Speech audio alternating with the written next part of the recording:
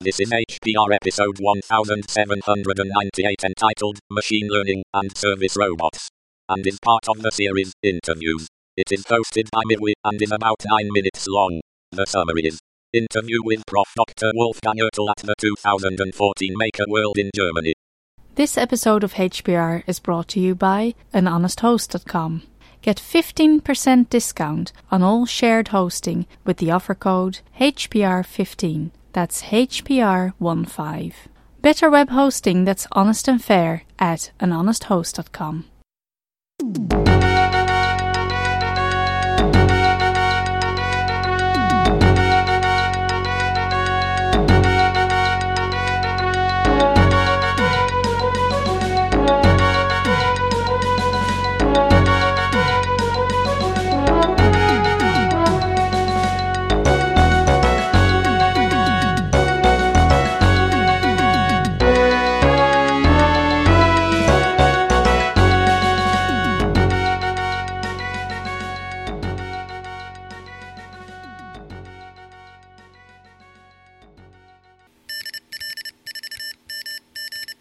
Hello, Hacker Public Radio. This is Michael, also known as Murphy. I want to finally bring you a short interview from the Maker World 2014, which was end of June last year alongside the Ham Radio, Europe's biggest amateur radio fair in Friedrichshafen, southern Germany. It was the first time with the Maker Fair adjacent to the amateur radio conference, and it turned out quite well. One complete exhibition hall was dedicated to the Maker World, and the Ravensburg Weingarten University of Applied Sciences had a big booth there, where they demonstrated machine learning and assistive robotics. I myself was captivated when I was just strolling along the main stage, where Professor Wolfgang Oertel was just giving one of his introductory talks. There were lots of kids in the audience, and he did a great job in explaining the fundamentals of robotics and machine learning, starting out by explaining the differences between humans and machines, what are the things each one can do very well, and what are the tasks that pose more of a challenge to either one. He went on about classical programming approaches and how they fail in certain situations. That made it obvious that we have to enable the machines to adapt to various environments, to be able to dynamically learn things and extend their capabilities beyond what the programmers initially put in them. As an intuitive example of machine learning, he showed a crawling robot with a pair of wheels and a simple arm controlled by 2 servos, which is able to lift the device up or, if controlled correctly, drag it along or push it away.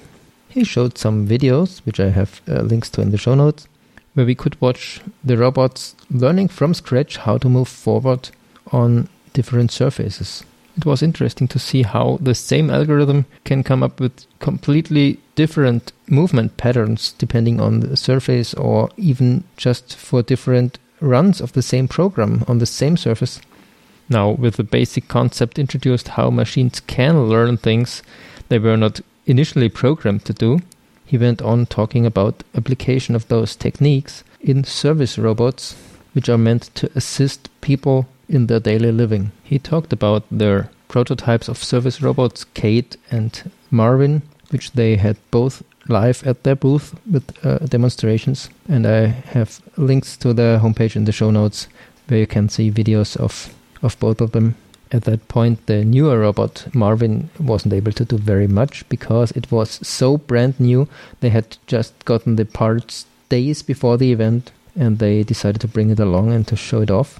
And it really is impressive. Go have a look at the videos. At the end of his presentation, he showed a short video of some dog-like robot carrying military supplies over rough surfaces, commenting that whatever noble goals the researchers might have about human assistive robots and so on, no one should fool themselves about where the money is and where this technology will be also used. He did not overemphasize it, but I think it was a fair point to make for the overall picture. So far for setting the stage, so let's jump into the interview. We are at the Maker World in Friedrichshafen, and I'm talking to Wolfgang Oertel. And can you just summarize what we are seeing here, what you're doing here?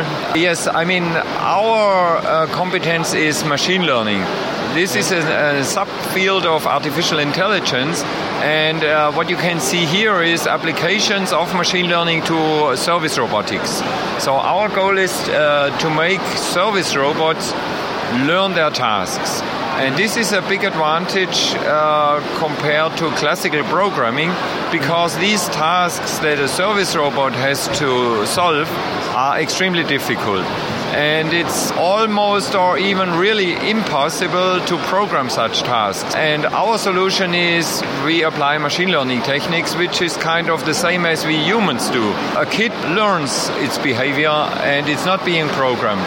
And this is what we do. And we can do it quite successfully. For example, our service robot Kate here is able to learn by demonstration. I mean, this is quite obvious. A human trainer demonstrates the task a couple of times, maybe 2 or 3 times. The robot watches this human trainer, and after that, the robot can, by applying some generalization and machine learning algorithms, reproduce the task. Okay, I saw your talk before where you explained how there are problems which we cannot approach by normal programming, while we need machine learning to be able to adapt to varying environments and such things. And can you talk a little bit about your institution, about your department, what collaborations you have? I mean, this is the Institute for Artificial Intelligence at Hochschule Ravensburg-Weingarten. And there we have a couple of different research projects. Our latest project is on assistance robots for physically disabled people.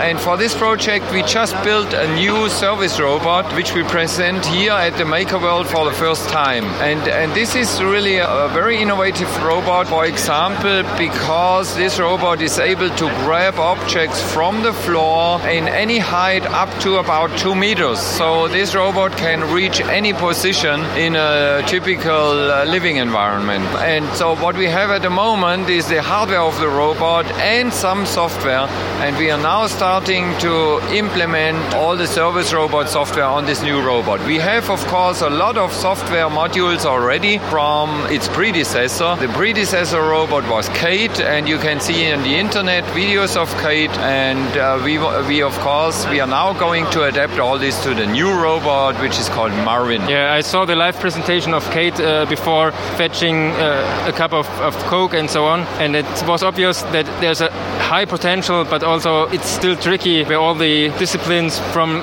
voice recognition to video processing have to interact to be successful. Yes, you're absolutely right. This is an extremely difficult, extremely complex software engineering task. Even though we are able to learn particular tasks, there still is, of course, this software engineering effort to bring all these disciplines like image processing, planning, artificial intelligence, machine learning. We have to bring all these modules together. And this extremely complex software engineering process costs, of course, very much human resources, very much manpower. And this is actually the problem at the moment in the service robotics research community.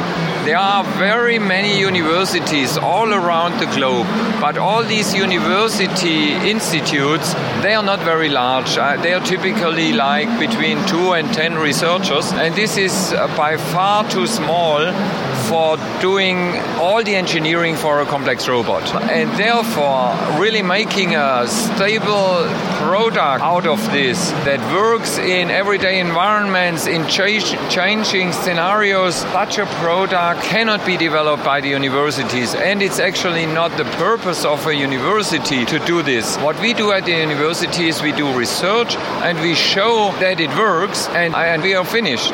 And now comes a big company, or should come, that puts a lot of money into such a project and would then be able to deliver a good product at an affordable price. And I was waiting for such a big player to do this for many years. And quite recently, about half a year ago, now there is rumors that Google is going to develop the first commercially available affordable service robot. And I mean, the indications are quite clear, because Google bought all the premium robotics companies. And so I guess that in about 5 years, there will be such products on the market.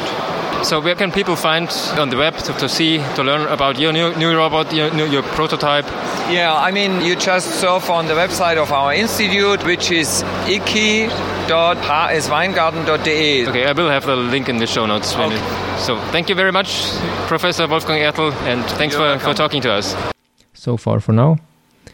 My apologies to the HPR community and to Professor Wolfgang Ertl for taking so long to put this out. And my sincere thanks to him for being such an approachable guy and for making it easy for me to take my N900, stick it in front of him and record this interview. And if you are listening to this episode the moment it hits the HPR feed, we are just days away from 2015's event, as the Ham Radio and the Maker World 2015 will take place this weekend. Please don't take me as a good example and do your shows in a more timely fashion. Hear you hopefully sooner. Bye for now.